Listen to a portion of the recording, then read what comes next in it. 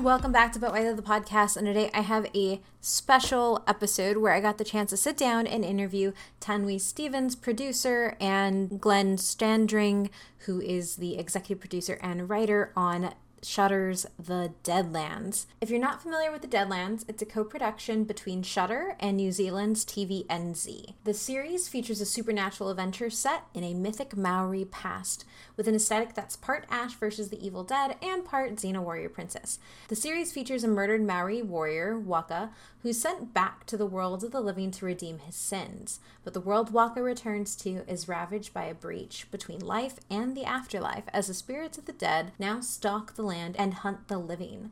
Waka then encounters a determined young woman, Mehe, who becomes both his protege and his moral compass. Together, the two navigate tribal politics, the unsettled ghost of the ancestors, and other forces, both natural and supernatural, on a quest to discover who broke the world and to repair it.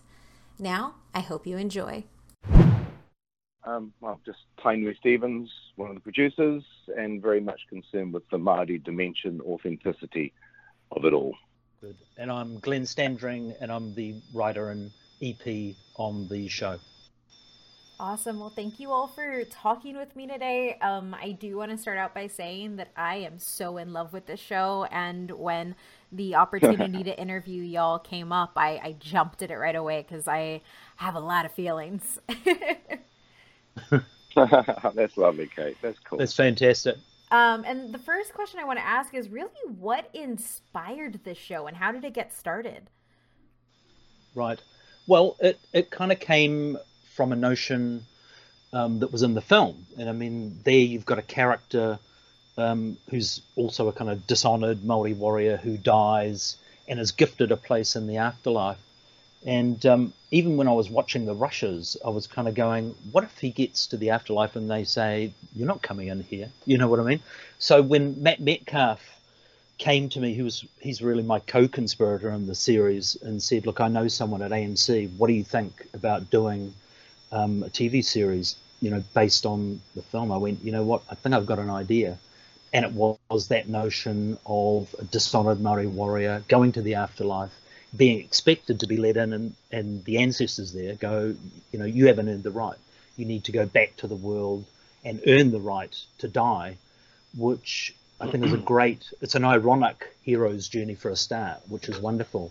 But it's that notion of the bad man trying to be good, which is always fun to play with, and kind of who better to throw him up against than, a young Maori woman who's straining against the conventions of her culture and gender. Yeah, that's amazing to hear that story, because there's so many facets to it that it does seem to follow the structure of a hero's journey, but then at the same time it's steeped in Maori mythology. And can you all kind of speak a little bit to how you decided what pieces of the mythology and the cosmology to start incorporating into the show? And because there's a lot in here, there's magic, there's possessions, yes. There's the dead. What went into all of that and structuring that out for the story? Well, I mean, I think first important. Oh, sorry, Tanya. I was just going to say, you go, bro. You're the writer. but the first important step for me was to bring Tainui into the show. I mean, just to big up Tainui a little bit, he's had 30 years, kind of breaking ground and pioneering in this Maori television space. So to do it in an authentic way, I kind of really felt, we needed someone like Tainui on board with us, so that me as a writer, whenever I was struggling with the material and what to write, I could talk to him, get encouragement, but also, be informed about what I was doing. In terms of the writing process, and then I'll let Tainui talk more about the cultural authenticity, but the writing, I didn't want to kind of just do generic horror stories and then bolt on Maori culture. I wanted it to be, to come from Maoriness more. So before breaking any of the stories, I would go deep into Maori mythology, this rich, wonderful tapestry of Maori mythology, talk to Tainui, so that the breaking of the story came, and the theme, discovering the theme for each episode in the series, came out of Maori culture itself. So it was a real cross fertilization of those two things, genre and Māoriness, rather than them being separate. Don't you think, Tony? Yeah, and I think too, cross-fertilization in many ways, Kate, to me, the best stuff in our world comes from interesting fusions. Now, one of the things about the Māori dimension, with regard to the series and the film, is that words like mythology or traditional culture sometimes have this kind of impression that we are reviving aspects of our traditions, or that we are looking to the past, when it's one of the facets of the Māori world is that we actually live our culture. And partly that's a result of being in a small country, the size of a medium-sized city population-wise, and the size of the UK in terms of land, at the bottom of the planet. We've only got 5 million or so people here. The Māori population is very significant. It's about 18% or something. And so we have a say in the society. When I head overseas, if I go to New York, I'm not going to see much about the native peoples or that kind of thing. But the Indigenous experience is very much alive in this country. So while we talk about matters of language or magic, as you referred to, or these chants and these references to the dead, these are things that we live now, and we have aspects when we have our rituals of birth, life, and death. For example, a funeral takes 3 days, and we have them in these carved meeting houses. Our whole country knows this. Whether you're white or brown, we all know this is what happens. And, years ago, we had to go through letting employers know why they had to let their Māori staff go off to have their bereavement leave, if you like. So we're very much a country that is bicultural in this relative sense. It's kind of like when I go to Canada, I get French food at American prices. Yeah. There's just a really interesting cultural mix here, and that lends itself to the authenticity that you feel in the series. And so whether it's a gender role thing, whether it's a spirits thing, these are things that we talk about. They're things that we live. Now, as Glenn referenced, one of the things that I've been doing in my time in the industry is, grow Māori stories. Yes, when I started, the only Māori television was a 15-minute weekly program back in 1984. And we've grown exponentially since then, not just in terms of our presence on New Zealand television, but in the types of stories that we tell. If we want to make a game show, we don't have to think about The Price is Right or any of these other templates. We can just do our own thing, because it's all a blank page. And as a creative kind of thing, as we've grown our capacity to make television and film, and we grow our capacity to find outlets and access for our stories and grow the types of stories we can tell, from doco to drama to entertainment, whatever it is, there's been an exponential growth over the last few decades. And this is not just being confined to New Zealand. Because of our genuine and authentic biculturalism, our reputation is that worldwide.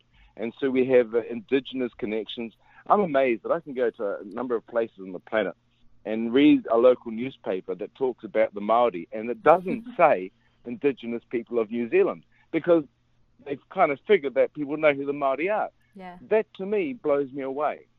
And while we have down in New Zealand this storytelling happening, we've also got a little bit of a social cultural laboratory thing happening that I think has lessons for the world. This is realized in this entertainment, and we have things to say about gender roles. We have things to say about our place in the genealogy of time, if you like.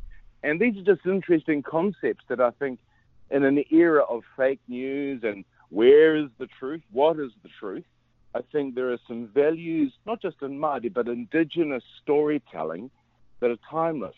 We didn't used to call ourselves Māori. We used to call us, Māori is a word which means normal. Like, for example, with water, if you talk about wai Māori, it's just fresh water, as compared to wai moana, which is seawater. Māori became a term when white people turned up. We had to figure out what to call ourselves to mark the difference. Yeah. And Māori just means normal. It's like Terrence Malick in that film.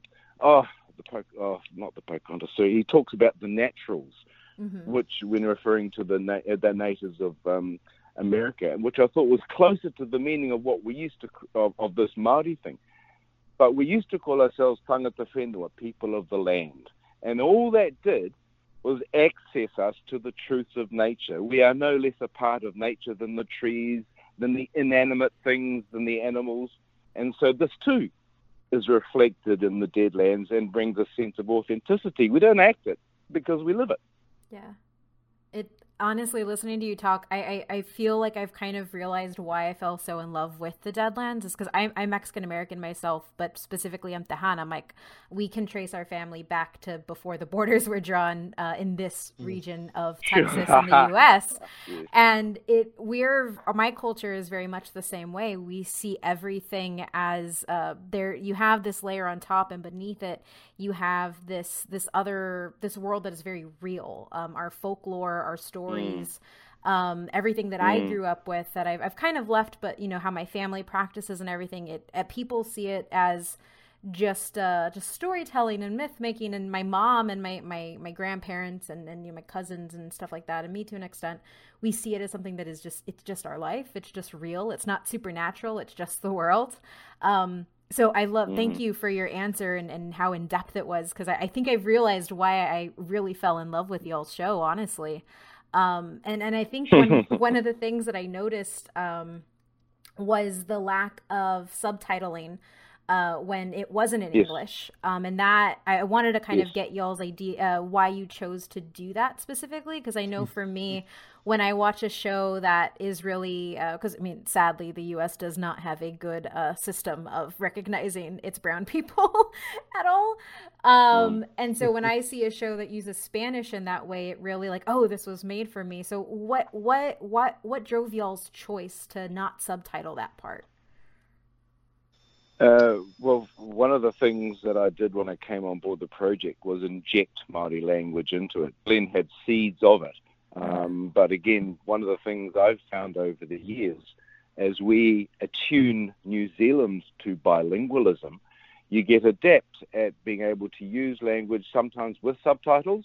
But as we develop another strand of programming where we treat the language as normal, and we can present it in ways that if words aren't comprehensible, at least the actions or the aesthetic of the actions gives some kind of context which gives people cause to understand.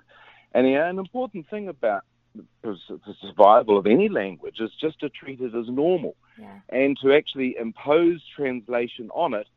It's not a bad thing, and it's good for people who are learning the language, but it does give a sense of the language as being the other. And all I'm saying is that really by presenting language without subtitling, first you give it a kind of veracity and value, which for the target audience and the speakers of the language is really important. It's a pain to I'm sure if you're watching Spanish and you have to read subtitles as well, it destroys the picture. Yes. And so it's the same for or it's not translated correctly. Yes. Yeah, exactly. And that really stuffs your enjoyment up. So in all the stuff as we've been growing Māori storytelling, in my mind, I've always had the Māori audience first and foremost. You've got to please the peeps at home before you can intrigue the audiences overseas. And, our population, our Indigenous population, are not in the least bit shy about coming forward and saying if they don't like shit. They will say so, and we will get bollocksed. And it's a wonderful thing to have, particularly if you have trust in your people. And so, there's kind of lots to say about all of that too. So the language is very much the way we wrote it, the way we presented it, even with regard to the chants. And a viewer from outside New Zealand would think that those are traditional, and they are, but they only give the flavour of the traditions, because while we may use chants like that in sacred spaces here, say a funeral situation, it would be wrong of me to take that chant and replicate it word for word on this entertainment. It would diminish its sacredness to a degree. And so what I do is I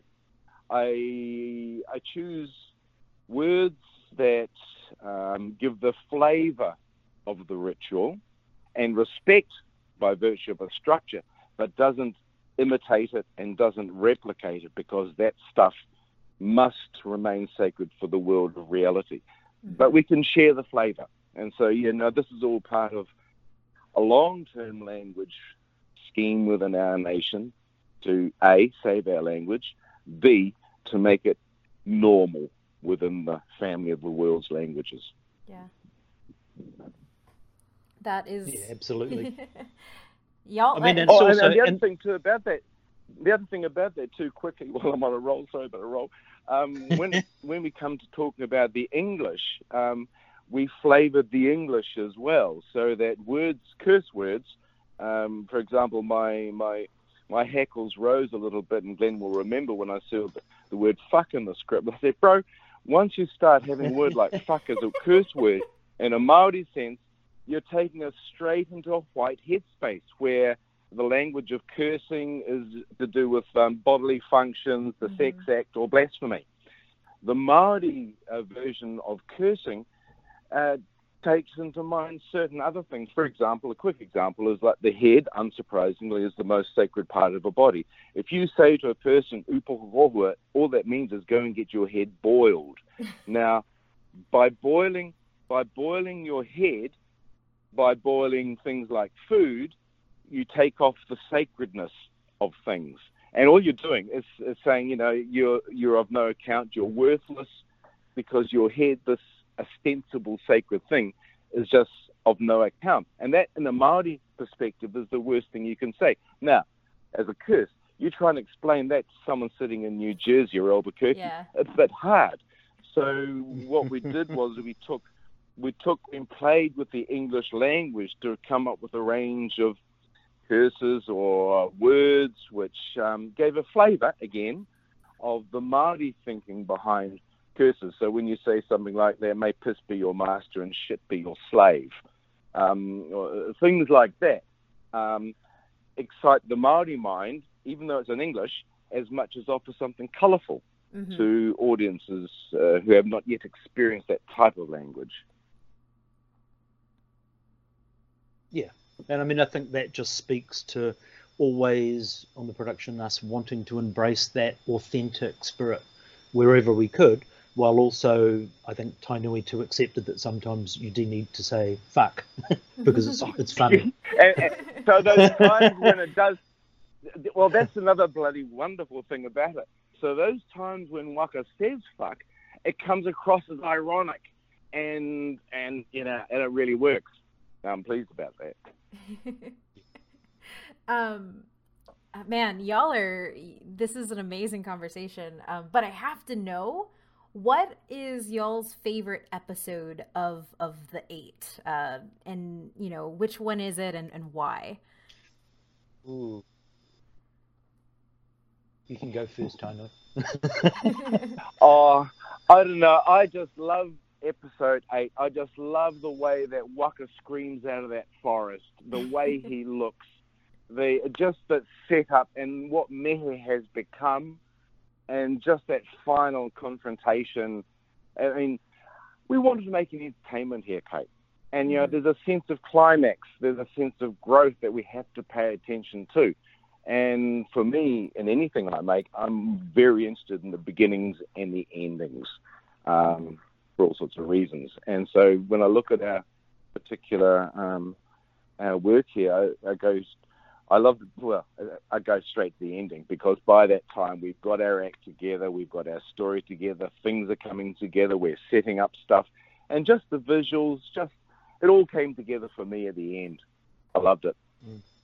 I mean, I think big props to Michael Hurst, our director, on the second block, and that last episode. I think visually, when Mehe goes to the spirit place and there's chanting, and it's just like you go, oh my God, I've never seen anything like this before. This is genuinely unique and powerful.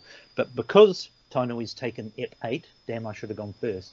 I'm going to, well, there are two. I'm going to go for 2. Episode 2 for me was a big one because it's where Mehe Daneen as a character really stands up and grabs the series by the scruff of the neck and goes, this is not just about this guy, it's about these two people. So, and she really drives that. And then I guess the other one for me is Ep 4, which is the exorcism, because of that Māoriness.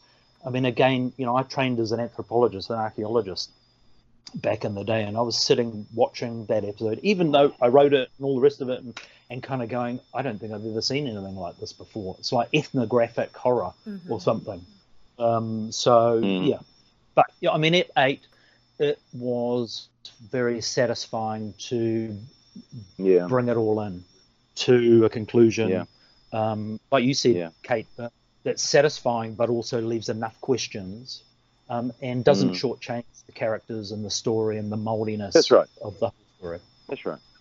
Yeah, and that was also one of my other questions, which I kind of asked before we started recording, was, and just go a little bit deeper, the last episode wraps the story really well, but it leaves this giant door open for more. And I wanted more as a fan.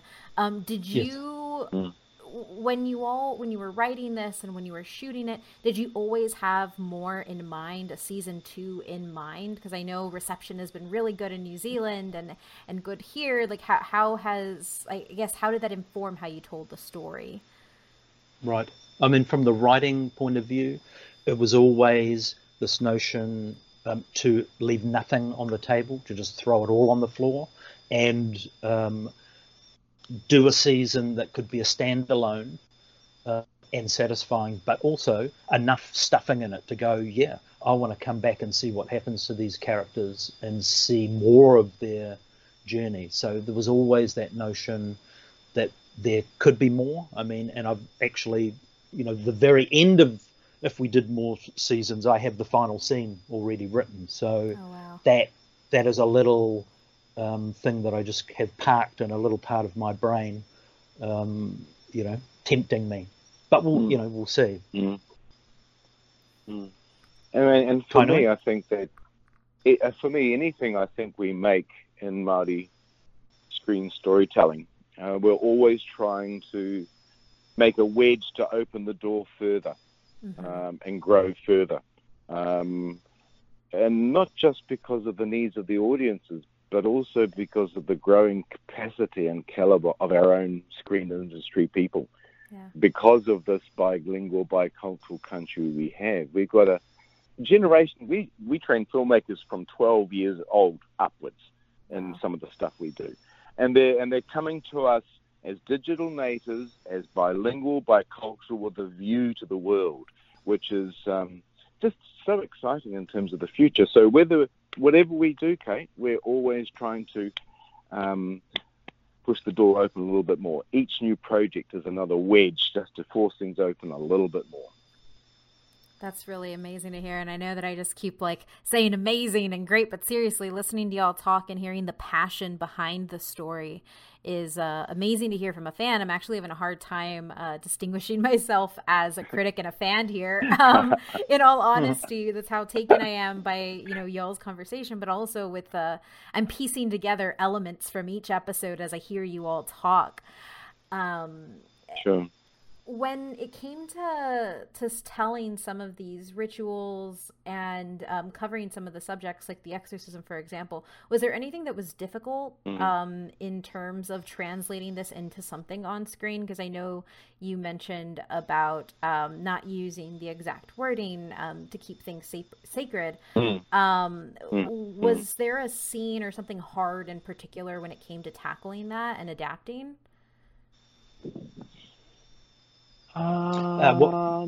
Listen. I mean, it's one thing to write some of this stuff, but having to then, in the real world, make it, and with anything, it's suspension of belief, isn't it? Especially with exorcisms and all that. So, I mean, Tainui can speak to what was done on the day, but I think it's very much, from the writing point of view, giving enough so that it's believable and that it's understandable and legible to an audience. And then it's really the director and Tainui and the actors finding their authenticity in the moment to really make it believable, right, T? Okay, and just to kind of bounce off from that, one of the things that I had to change quite a lot during the shoot was the actual. I'd do a draft of a chant, for example. Then when it came time to shoot, some of the actors didn't have the language capacity to get it right, because there's a certain meter, there's a certain chanting quality that needs to be had. So I'd have to simplify the language, and that's all right. Yeah. But that happened quite a lot. But for me, the language thing and the way we changed the language, or even the ritualistic things we showed, sat easy with us because of the way we make the show.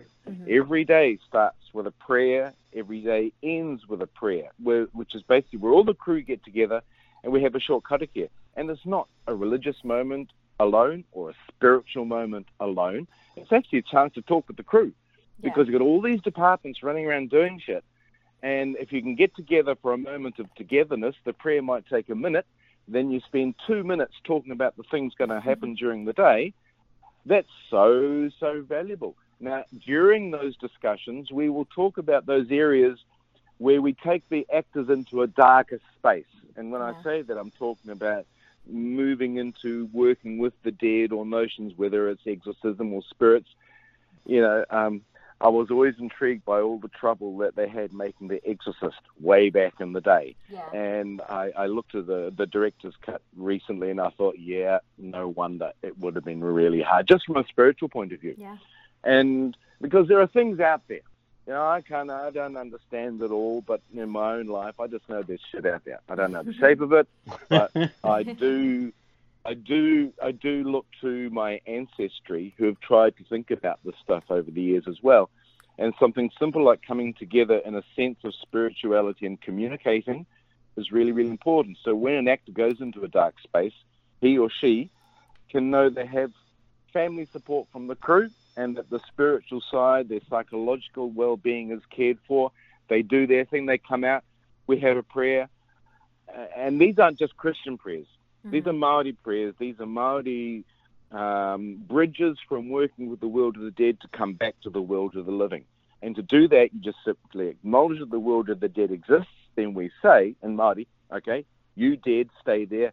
We are now back in the world of the living. It's just acknowledging it and moving on, really. And by acknowledging these things and moving on in a spirit of collectivity and love, we can do all sorts of stuff. We can do all sorts of stuff. If you have a respect for the past and you utter that respect, you articulate it, the future is fantastic. You can, you know, and I'm always amazed by Māori design particularly.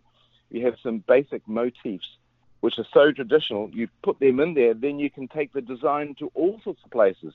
That can happen linguistically, can happen in terms of storylines. You know, it's just part of what we do, the way we tell stories, Kate. A lot of the stuff, and you mentioned, Tanwi, about bringing it to dark places, and for an actor, that's got to be really, really hard. But both the actor and actress between Waka and Mehe, they do a phenomenal job moving through emotions and really creating an empathic bond with each other, but also with the audience. Can you talk a little bit about working with them and how that experience was? One of the things about that particular relationship is that Te Kohe Tuhaka, playing Waka, is a long experienced Māori actor, and Dani and Christian, playing Mehe Te Wehiwehi, has just graduated during the filming from acting school. So you've got a lovely mix of experience and youth there, and there's a lot of mentoring going on anyway. The auditioning process was rigorous, and it was great to have the input of AMC there to help us look at which pairings, which characters, which actors are going to likely work best.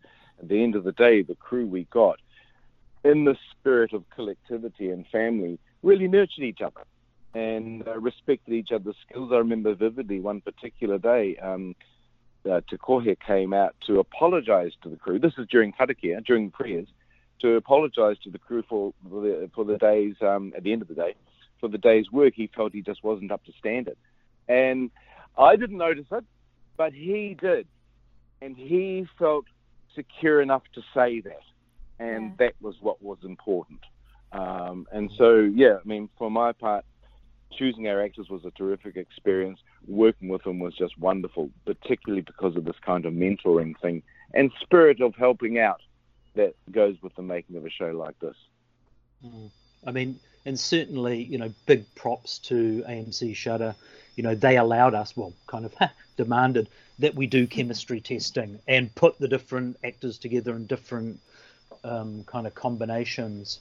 For TK, the part was written specifically for him. We knew, you know, he's a Shakespearean actor in New Zealand as well as in, you know, he can do comedy, broad comedy or The Cherry Orchard.